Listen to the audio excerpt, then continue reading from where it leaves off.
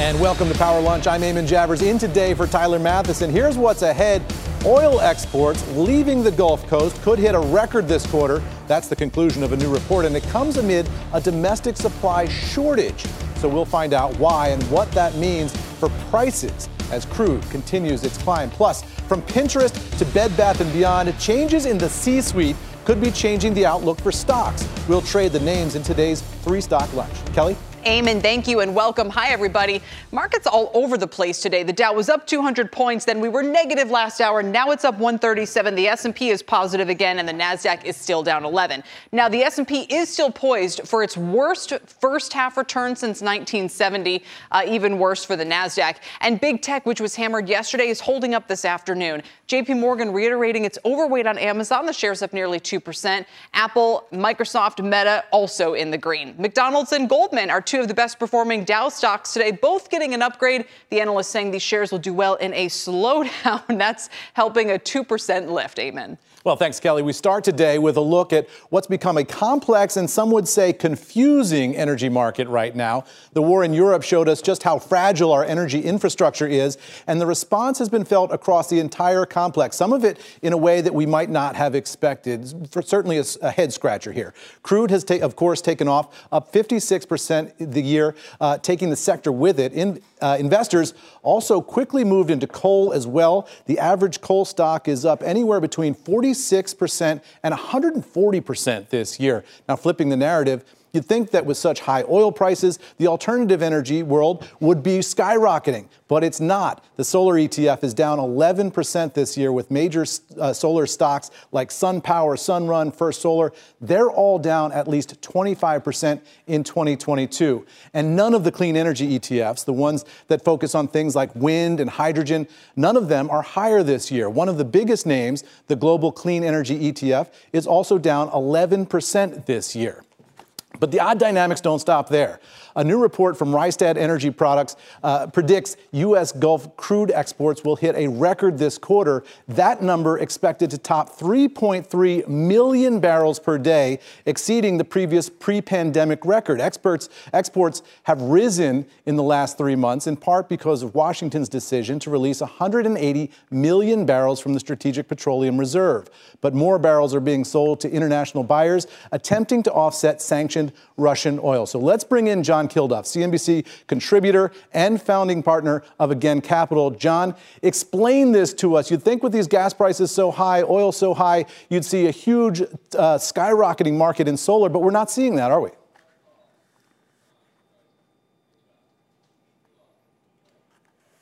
And I think John is frozen here. So, Kelly, as we wait for John to get unfrozen here, we're going to talk about this mystery here of why it is that solar is just not doing very well in this market where you would expect that it would be. Right now, we're going to move along. And, Kelly, why don't I toss it back over to you? Sure. And Eamon, we'll circle back to that in just a moment, I should say, as we keep an eye on the whole energy complex. You'd think with it under pressure today, the airlines would be doing better, but they're not. Those shares also firmly in the red as the sector struggles. And Senator Bernie Sanders now wants the government to take action against the airlines over their delays and cancellations. Let's get the details of what the senator wants to do from our own Phil LeBeau. Phil?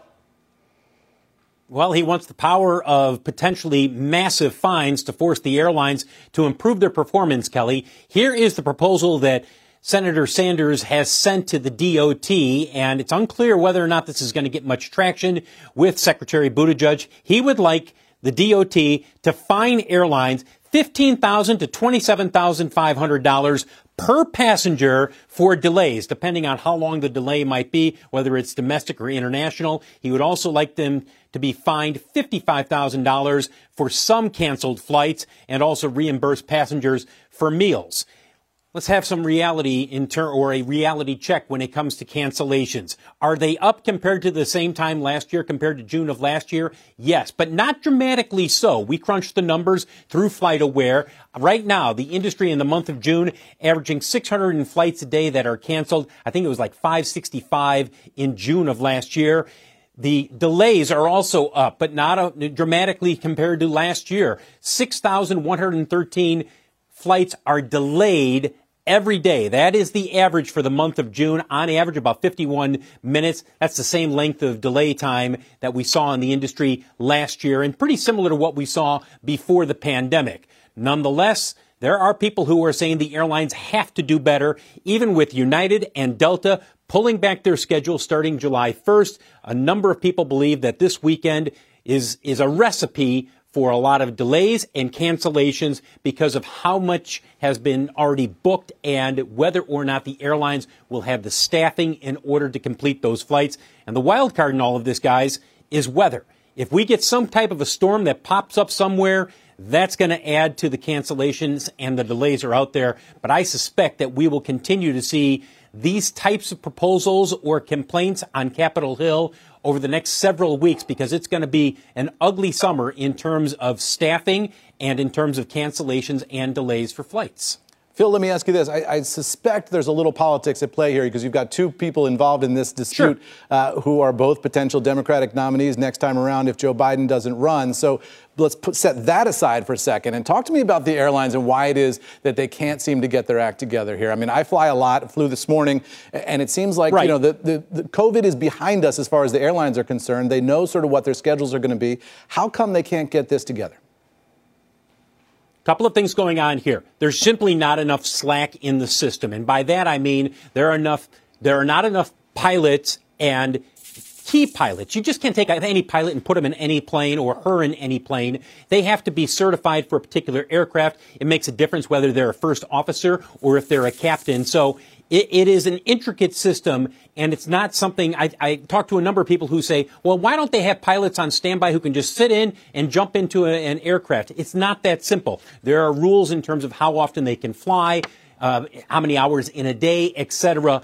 And in addition, there are also issues with flight controllers. Now, the FAA and the DOT are both saying, look, we're not the cause of delays around this country, but there is an issue with staffing in certain areas, New York and Florida, that has contributed, and the airlines say it's contributed to some of the cancellations in those areas, that they simply can't handle the number of flights that were originally scheduled into that area. And you add on to that, Eamon, you mentioned, well, COVID is over. It's not really over. What happens if you have somebody who gets sick? Whether it's a pilot, a flight attendant, a crew member, all right, they're out of the mix. Do you have somebody who's automatically ready to step in? In some cases, yes. And the airlines say they have the reserve pilots who are ready to go. But this is a complex situation. The bottom line is this. You've got the pilot shortage and you've got the staffing shortages, and all of that is just, it's coming together where people are saying you schedule too many flights for the summertime, and that's why we see the airlines pulling back their schedules. This scrutiny, though, Phil, I mean, the fact that Sanders is coming after him now suggests that the scrutiny will keep growing. So how do you expect the airlines to respond? By canceling even more flights, maybe leaving people without options, or what? Well, they'll scale back their schedule. They're already doing that right now. And I've said for the last couple of weeks, I wouldn't be surprised if we see more of this for July and August. Now, let's see what happens as we go into the fall, when you typically see fewer people flying. Part of the issue here is that the airlines, are not highly thought of by many consumers. They don't like the flying experience. But on top of this, guys, a number of passengers, most passengers who are flying right now, they booked these trips in March, April, maybe early May. They have been waiting for so long to take these trips, and they're paying a hefty price in many cases because the ticket prices have gone up. So when their flight is delayed, they're much more vocal than perhaps they would have been in the past. And if you're a politician in Washington, I'm not saying that this is all politics, but you would look at this and say, all right, then let's hit the airlines where it hurts, in the pocketbook. And we will say that you should pay us if there are cancellations. And they're also going to point out the fact that the airlines received billions in payroll support, not bailout money, but payroll support money, similar to what other companies received during the pandemic. So their feeling is, well, you were assisted with that payroll support, therefore you should not be going through what you're going through right now. Lost in all of that, guys, is the fact that the airlines, when the payroll support ended, they were still losing billions of dollars. So they did what any company would do. They had to make cuts in staffing. And that's why we're seeing the shortages now. Phil, you say it's not all politics. There's definitely some politics in there, though. Thank you for that fascinating issue. We definitely have not heard the end of it. So from jet fuel to gasoline, let's turn back now to our energy conversation and bring in John Kilduff. I think we've got him up and running. He's a CNBC contributor and founding partner of Again Capital. John, we're talking about this at the Open. Explain this weird dichotomy to me, because I don't get it, right? You'd think with surging gas prices, you'd have a banner year for solar and wind, and yet we're not really seeing that. So why is that? Good afternoon, Eamon. Sorry about that before, but let me just say that I think there's a lot of trepidation these days about some of these renewable systems, given how intermittent they have proven to be when it's become crunch time. Spectacularly, not too long ago in Texas, when the grid failed in the winter, we were on pins and needles just a few weeks ago with that heavy heat wave that ripped through Texas. That the grid might not hold up, but it did, thankfully, and renewables were a big part of it. But there's just not a lot of enthusiasm for folks right now because of the situation that we've seen people be in, not just here, but in the UK and Europe especially. How much of it is just the timing, right? Short term versus long term. Short term, it's easier to just double down, increase production where you're already getting it, rather than making some of these longer term investments in things like solar and wind. Well, certainly the supply chain hiccups are impacting the renewable space. But yeah, I mean, all reliable is hydrocarbons. I mean, you can count on the gasoline in your tank, completely, as opposed to worrying about having range anxiety and the like with some of the electric vehicles, for example. But yes, I think right now, given the inflation situation, given the uncertain economic outlook, there's just not a lot of embrace of new renewable systems right now. I think the government's going to have to step up yet again and pick a winner here and encourage folks to get into that space much more heavily. And tell us about these oil exports from the United States, because a lot of people still aren't used to that, right? It was just during the Obama administration that we even allowed oil exports to go out of the U.S. market. Why is it that we're continuing to allow exports even in the teeth of what we see here in terms of high gas prices? Is that political? Is that about our allies overseas? Or is that about the mix of oil that we need in our refineries here at home? Well, for starters, it is the mix. Most of the shale oil is very light and sweet, as we call it, not really suitable for much of our Gulf Coast refining complex, which relies on heavier sour type crudes like what used to come from Venezuela, for example. So, and it wouldn't be very sporting of us during these tough times, I don't think, to cut off other countries from our fuel supplies, not just crude oil, but we are big exporters these days of refined products. We are the refiner for democracy these days, the way we used to be the arsenal of democracy.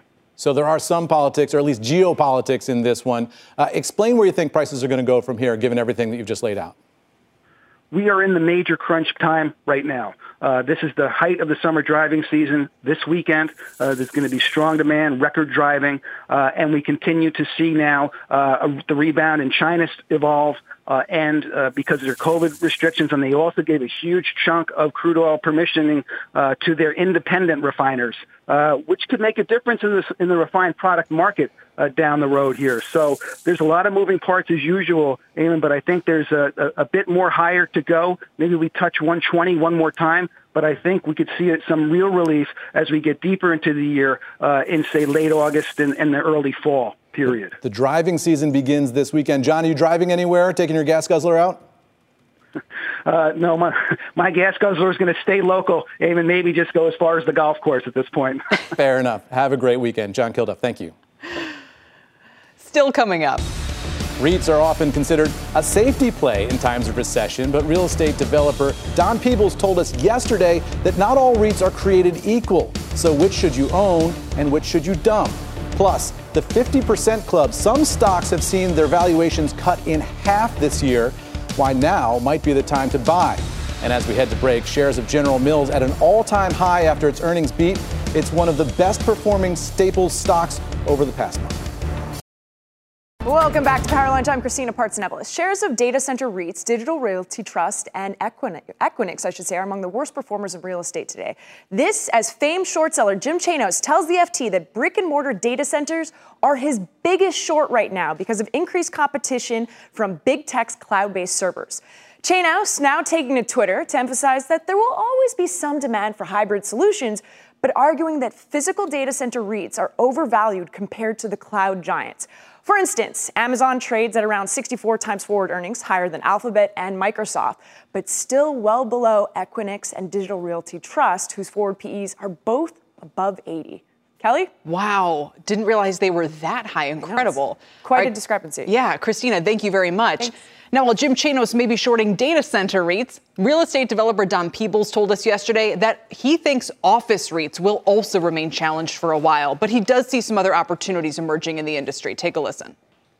I mean, New York City is essentially over 20% vacancy factor overall in terms of leasing, not necessarily occupancy. And occupancy is only about 40 some odd percent right now, mid 40s at best. And so what you're going to continue to see is more sublet space going to market, and that's going to depress rents even further. If I were going to look to invest, I'd start looking at the gaming business again. And any REITs I would look at would be in the hospitality sector, especially those hotel REITs that are focused on leisure hotel ownerships. Yeah, and he was bullish on gaming as well. Joining us for a deeper dive into the sector, Alex Goldfarb is a managing director at Piper Sandler. REITs are pretty sexy right now, Alex, whether you're shorting them or going long some niche areas. Where do you think the opportunities lie?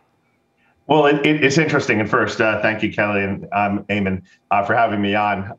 It's funny, real estate, we have to be always optimists, right? It's never been a better time to buy, whether they're high, they're low, we always are an optimistic bunch. That said, I was listening to some of your earlier people that you had on, and I think there are some real issues, but there are also opportunities.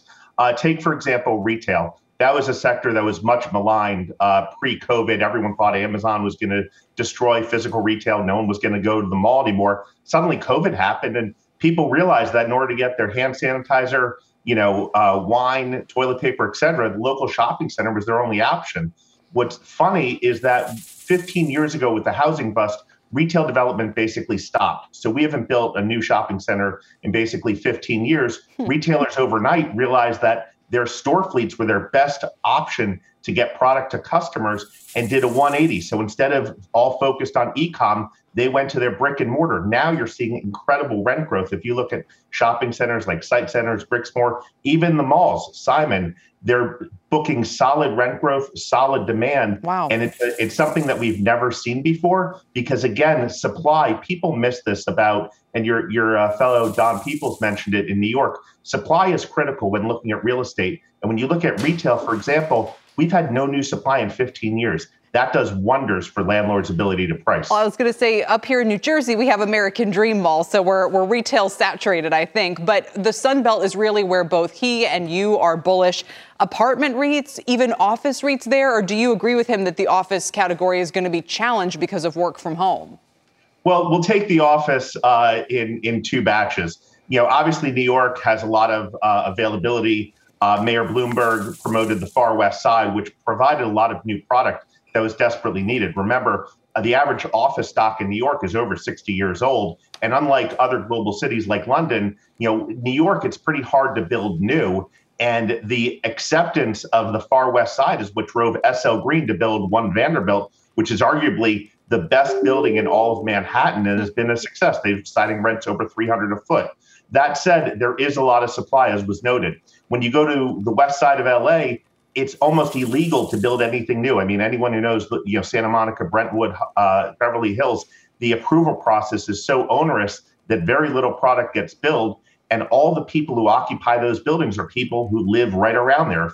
If you go to LA, half your time is spent on either the 405 or the 10, and you want to minimize that. And therefore, office becomes critical. I think one thing that people miss in this whole death of office narrative is that for career advancement, training of the next generation, or even sustaining corporate culture, you need to work together. So yes, workplace flexibility, working from home is wonderful. But if people don't go to the office, it's pretty hard to get ahead. And also for new employees. And again, every company wants diversity. Everyone wants to hire new people who are new to the industry. It's really hard to train and hire diversity if you're not getting people together at the office. Alex, So, in office, our Alex, picks let me jump in here real quick, if we could. Sure. Not much time left, and I do want to get to this question, which is, I get that you're an optimist on real estate, and you talk about the supply issues in commercial real estate and office, but I wonder when you think we're going to see the bottom here of the office market, because this is a long lead time, right? I mean, companies make these decisions about office space years and years in advance,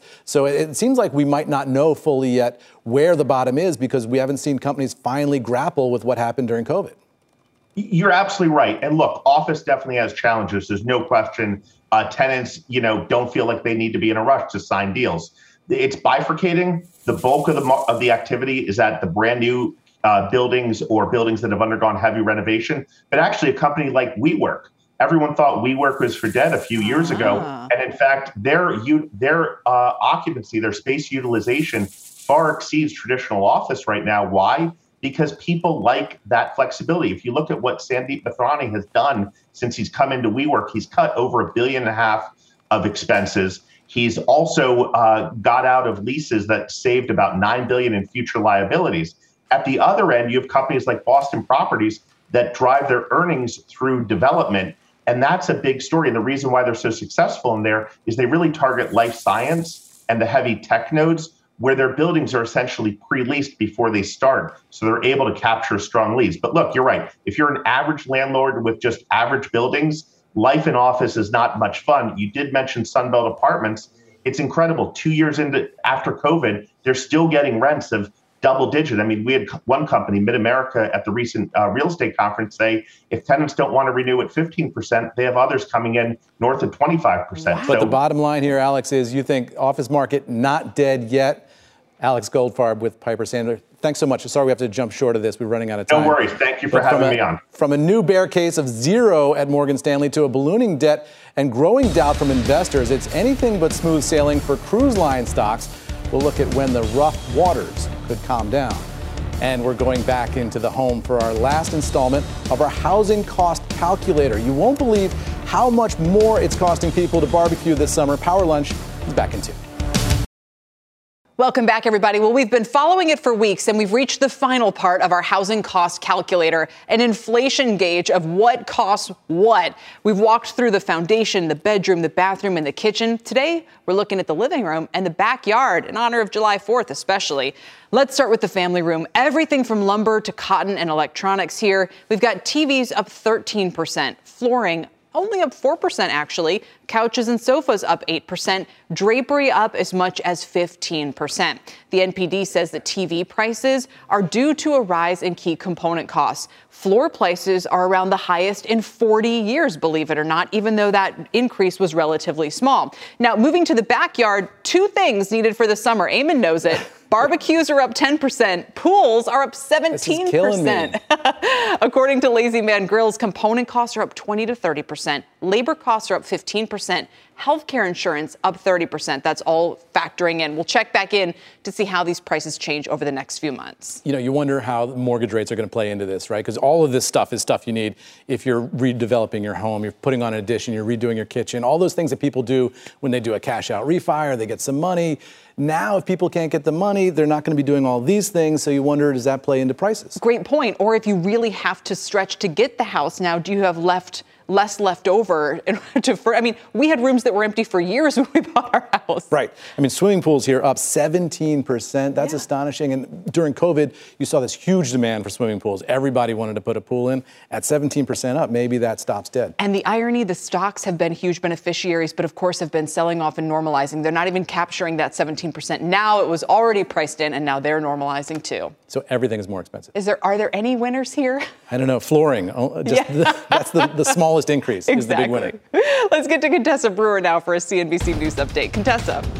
Hi, Eamon. Hi, Kelly. Hello, everybody. Here's your CNBC News update right now. President Biden announcing he's ramping up U.S. military deployments across Europe in the coming months. According to a White House fact sheet, Biden has ordered additional bases, soldiers, or assets to be set up in Poland, Romania, the United Kingdom, and the Baltics. The U.S. will also place an air defense artillery brigade in Germany. Amazon is limiting sales of Plan B and other emergency contraceptives to 3 units per customer in the wake of increased demand. Customers who order emergency contraception on Amazon still face a bit of a wait. Amazon's main listing for Plan B displays an estimated delivery range of July 19th through August 6th. And Bed Bath & Beyond is shaking up its leadership, ousting its CEO, but the retailer could have another big change in store, saying it remains open to the potential sale of its baby gear chain, Bye Bye Baby. Bye Bye Baby sales have slowed. Financial advisors are now looking at the company's future there, but of course that stock down almost 30% today. Eamon? Contessa, thanks so much. Coming up on Power Lunch, we'll get you caught up on the markets. The NASDAQ down this week, giving back some of last week's big gains. Plus, a big group of names you know down big this time this year. Check out Trade Desk, Caesars, and Trupanion, all down at least 60% from highs. After the break, we'll be joined by someone who says now is the time to buy these names. Stay with us. Welcome back, everybody. Just 90 minutes left in the trading day as June rapidly draws to a close. Let's get caught up across the markets on stocks, bonds, commodities, and we'll hear from someone who says now is the time to buy the names down 50% this year. Let's begin with Bob Bassani at the New York Stock Exchange. Bob? About break even, although Dow is doing a little bit better midday. Take a look at the S&P 500. Fairly narrow range, about 3,800 to 3,840 throughout most of the day here. We've got a few new lows out there. We've had some interesting moves up in technology stocks. There's a modest rally in tech going on in the middle of the day, but it's not helping the semiconductors much because we've got new lows on some very big names, including NVIDIA, which is the big mover in that space, AMD, NXP Semiconductors, all new lows, and they haven't really participated in the mid-afternoon rally. Same with oil. We started out strong. Oil was 113, but mid-morning dropped to about 111. ExxonMobil's been all over the place today. It was 93 almost at the open. Look at that at 88. So a very quick, rapid move to the downside. This has been very choppy, this sector, in the last 4 or 5 days. A bunch of new lows out there, including Carnival, negative, very negative, unusually negative. Morgan Stanley report essentially cutting the price target to $7 for that, and a lot of negative comments out of Morgan Stanley from that. Honeywell, a Dow component, new low there. That's a bit of a surprise. Martin Marietta, also 52-week low. So the question here, of course, Kelly, is can we avoid this issue with stagflation? That seems to be the big issue. Well, of course, we're going to get some very important inflation reports tomorrow morning. Yes, Kelly, back to you. It does feel like we're in a bit of a holding pattern for that, Bob. Thank you. Yep. Let's get over to the bond market, though, where the yield on the 10-year has been falling. And, Rick, do we blame European inflation data for that? Yes. I think we blame Europe for everything today. You know, if you look at a 3-day chart, a week-to-day chart of 10-year notes, you know, we reached 3.25 intraday yesterday. Now we've been drifting back down. If you look at a month-to-date, we almost hit 3.5 mid-June. But we can't hold any of these sell-offs. Yields seem to come back. Why? Well, I think central banks, every time we look to see their strategy, you have to scratch your head and think about recession. You really do. And if you look at a 2-week of Boons, you know, they almost hit 1.80%. Then they drifted back down. Then this week, when we were trading 3.25, their 10 got up to around 165, back down. Can't hold those yields higher. And one of the reasons, of course, is fragmentation. How are they going to possibly have a multi-speed quantitative easing when they need a quantitative tightening? I'm not sure the market gets it. And if you look at what's going on a week today, the euro versus dollar, almost 58% of the dollar index. You can see it's moving lower. It's pushing the dollar near 20-year highs, fresh ones. And the dollar yen, only 13.6% of the dollar index. But you can see the dollar's ready to make a new 24-year high against that currency. Back to you. All right. Blaming Europe for everything. Rick, thank you very much. What about for oil and energy? Well, you could kind of say that, too. Oil prices are down as they close for the day. The focus is also on the recent move in metals. Pippa Stevens at the CNBC Commodity Desk. Pippa? Hey, Kelly. Well, starting with oil on pace here to snap a 3-day winning streak ahead of tomorrow's meeting between OPEC and its allies. That comes amid growing calls that more supply needs to come online. But the group is expected to stick to their plan of increasing output by roughly 650,000 barrels per day next month. WTI is down 1.6%, right around the 110 per barrel level. Brent crude down 1.5% at 116.22 after earlier touching 120. And with just 1 day left in the quarter, did want to point out the underperformance in metals. all down and giving back Q1's gains as recession fears grow, which would lead to weaker demand. Commerce Bank adding that metals markets have also been better supplied recently. And remember, it was the supply shortage fears that were a major factor driving Q1's gains. Copper on track for the worst quarter in more than a decade, with aluminum, Kelly, tracking for its worst quarter since 2008. Wow, that is quite some disinflation. Pippa, thank you very much.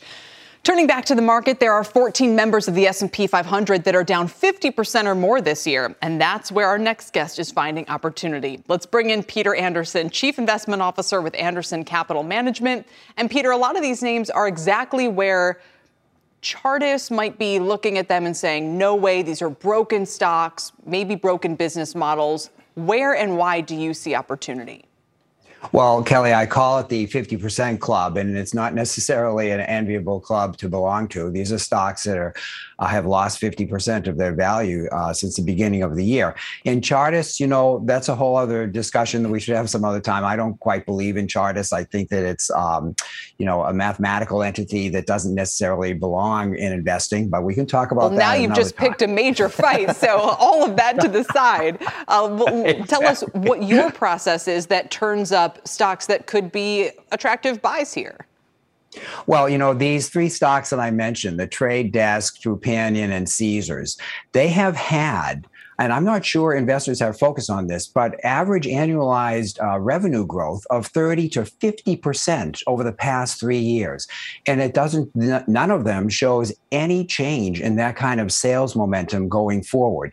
Even through the pandemic, and now through a possible recession, these companies are so robust in their underpinnings that the outlook for them is tremendously positive. Yet people are throwing them out with the bathwater just because right now we are in such an unusual stage. I've talked about this now for probably 2 years, but I do believe that this stage is confusing most logical investors, and they don't have the time or actually the courage to look at these companies in more detail the way I do. Peter, Caesars I get, right? I mean, that's sort of a COVID reopening play. Everybody wants to get out, gamble, have fun, play, all of that. That makes a lot of sense. But talk about Trupanion. That's an interesting pick here because that's medical insurance for cats and dogs. And you think, hey, the pet boom was a COVID thing. That's over now. So all the pet stocks should track with the end of COVID, right? Why are you saying that one's actually a buy here?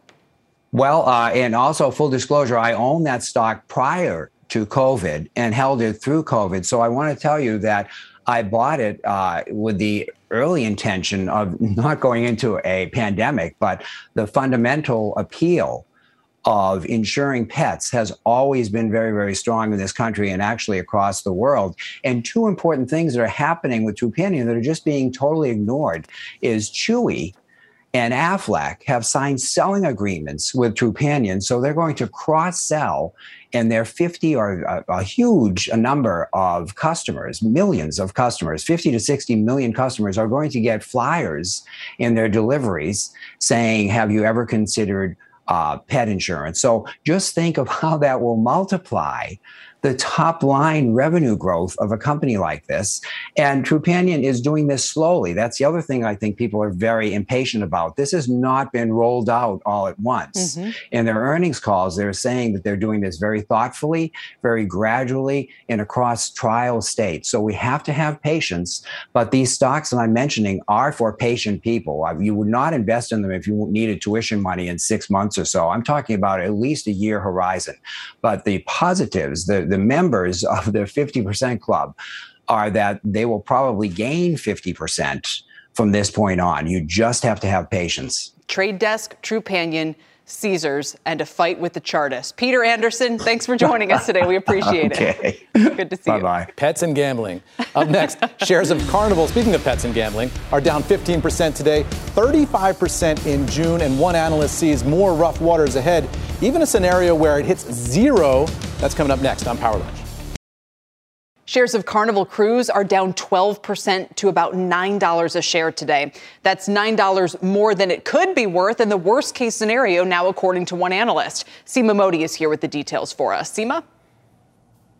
Kelly, Wall Street analysts have been reducing their estimates for the cruise lines over the past few weeks. Now, today, Morgan Stanley outlining an extreme bear case scenario in which the stock could fall to $0 a share. Analyst Jamie Rollo pointing to weaker pricing trends, the upcoming winter cruise season that is reliant on Asia where restrictions still exist, plus higher oil prices taking aim at margins. He writes that if the high yield market closes or if there is a demand shock that causes trip cancellations or weak bookings, liquidity could quickly shrink.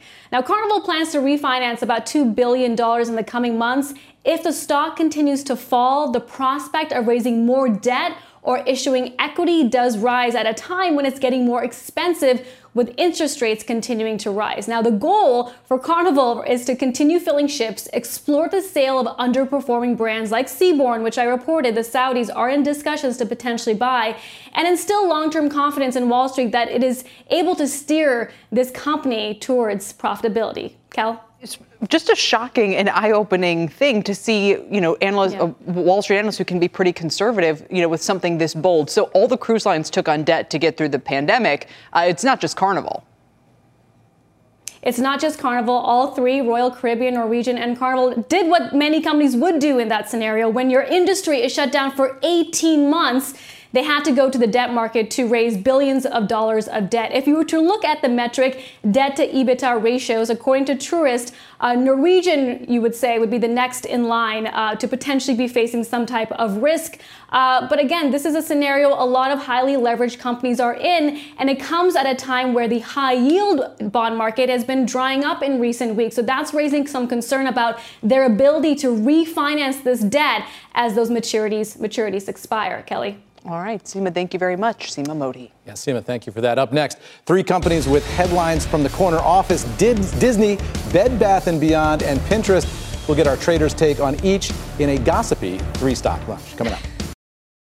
Welcome back. It's time for today's three-stock lunch. We're looking at companies whose CEOs are in the spotlight amid some stock turbulence this year. Pinterest CEO Ben Silbermann stepping down after more than a decade running the company. The stock is down over 40% year to date.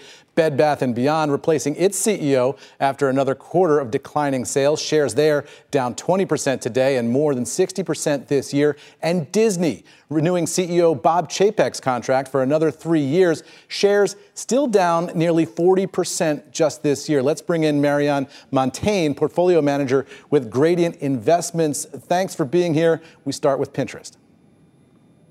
Well, Pinterest CEO stepping down. That tide has retreated for digital ads and sales of home decorating items and casual apparel, since people are now focused on away from home experiences. They're going to weddings, grad parties, graduation, or garden parties, you name it. They want to be off socializing. And this has really hurt their ad income, which is seen as a key growth driver. So as evidence of this, we've seen monthly average users been trending negative from plus 30% last year's first quarter to -9 in this year's first quarter. Meanwhile, they've been lagging on investments in technology, particularly video offerings. So the new CEO has been Google's president of commerce and is viewed as a highly capable person in this space, but we'll wait on this name sell for now. Sell for now. All right. What about Bed Bath & Beyond, Marianne? Oh, Bed Bath & Beyond, that's, been history the last couple of years of consumers focusing on those home furnishings, including some high-ticket appliances. Everybody's got the countertop fryer, whatever those things are. The air fryer. Reported a 20. Yeah, I didn't need that. But Bed Bath reported a 23% drop in same-store sales, and we're seeing the stock drop similarly today. With a much larger than expected loss for the quarter, they're now in survival mode. They're appointing a board member to interim CEO role, new chief merchandising officer. They probably need a lot of new chiefs in there. I see no path to earnings growth right now. So Bed Bath Beyond is just a bet we're not willing to take. That's a sell. And Marianne, your next name is Disney, right? Yes, Disney is where we saw a CEO have his contract extended, and that may help alleviate any fears about another CEO change possibly. And this follows on by Bob Iger's departure after 15 years of CEO. So they want to see stability there. Investors do. Their parks division is rebounding sharply. And those future visits, I think, are rather sticky. Who wants to tell the family that we're canceling that trip? They've also announced that the Shanghai Park is reopening tomorrow, June 30th. Might be June 30th there already. But also their ESPN division has a new deal with Formula One, which could also help. So we see the valuation as very reasonable at 17 times next year's earnings per share. That's at the low end of its historical range, and we'd be a buyer in here. Investors want stability. They're getting it with Disney. Marianne Montaigne, thanks so much for being here. Thank you. One buy and a couple of bails. Google and Apple may soon have to remove TikTok from their app stores. We will have the latest on this government pressure right after this break. The FCC pressuring both Apple and Google to remove TikTok from their app stores. Deirdre Bosa has the latest on this battle with China. Hey, Deirdre. Hey, Eamon. Well, this all has to do with TikTok's parent company, ByteDance, being a Chinese company with access to American consumer data. Commissioner Brendan Carr, he joined us on Tech Check earlier today to discuss his concerns. Most people look at TikTok and they say, well, what's the big deal? It's just another viral video sharing app. And that's just the sheep's clothing. As you walk through, it is a sophisticated tool for harvesting this data. And one thing that we do know is that right now the CCP is running one of the most, widespread data gathering operations out there. And TikTok has repeatedly said, don't worry, your data is stored in the US. What we've come to find out through some of this investigative reporting and leaked documents is, in fact, according to TikTok employees, everything is seen in China. So he's essentially calling TikTok a surveillance tool, and he's citing a BuzzFeed report that indicated Chinese ByteDance engineers had access to US data as recently as this year. Now, Alphabet and Apple, they have not yet responded to our request for comments, but Commissioner Carr says that he wants a statement from them by July 8th. TikTok, in a statement, does say, quote, we will gladly engage with lawmakers to set the record straight regarding BuzzFeed's misleading reporting. TikTok has consistently maintained that our engineers in locations outside of the U.S., including in China, can be granted access to U.S. user data on an as-needed basis under strict controls. Now, guys, if this all sounds familiar, especially to you, Eamon, that is because it is. Commissioner Carr was nominated to the FCC in 2018 by the Trump administration, which, of course, went after TikTok as well. Of course, to little avail. We will see if anything happens this time, guys. And Deirdre, I want to just ask you about that because, he is the senior Republican on the FCC. The Trump administration went after TikTok. They didn't really do anything there. They sort of talked a lot about forcing a sale. Never actually happened. The Biden administration seems like it hasn't really made up its mind about what it wants to do. So is this one FCC commissioner trying to push the issue in a private sector way and sort of push those private sector companies to do what the government seems to be unable or unwilling to do here? Yeah. Well, listen, TikTok is an extremely easy target, right? This is a Chinese company with access to sensitive data. I was actually surprised, Eamon. I thought more progress had actually been made, but it was only earlier in June of this year that TikTok said it was going to move to Oracle infrastructure and Oracle servers. I thought that had already been done. So clearly, ByteDance, things didn't really happen during the Trump administration, and they are slow to happen this time around as well. We'll see if this makes a difference, but it is one FCC commissioner, Brendan Carr, that signed this letter. Yeah, it's like if this actually happened, it seems like it would be the best thing ever for shares of Meta, some of the rivals, competing apps. And the politics of this are fascinating, right? Because every teenager in the country, every 20-something in the country is on TikTok all day long, as far as I can tell. That's a huge group of Americans out there who would be deeply upset if anything happens to TikTok. But they're not as big a voter turnout base, Yeah, that's right. Maybe you got to show up at the polls in November. We'll see what happens. Exactly. TikTok your way down to the ballot box. Thanks for watching Power Lunch, everybody.